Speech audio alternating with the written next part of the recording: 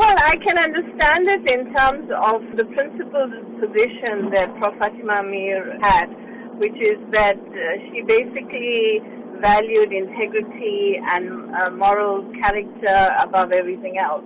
So her refusal to accept it from Jacob Zuma, had she been alive, is something that I think, she would basically have effectively done. She was a woman of great sort of substance, and she was very principled. So her own history was about the fact that she started criticizing the ANC, the party that she had been part of for so long, because she could see what, the party was doing in terms of not really delivering on their promises.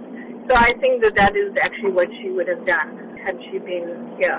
What does this indicate about the disillusionment by stalwarts of the liberation movement with the current leadership?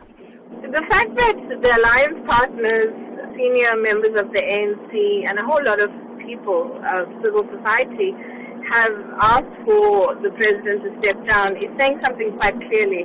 It's saying that effectively they think that by him stepping down, we would move closer to some solutions, given all of the challenges that we currently have. So yes, there's huge disillusionment.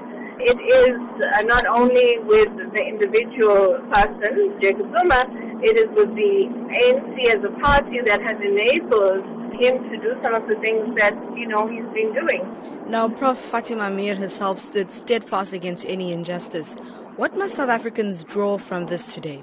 I think that the leadership of the ruling party has to take cognizance of what the citizens of South Africa are saying.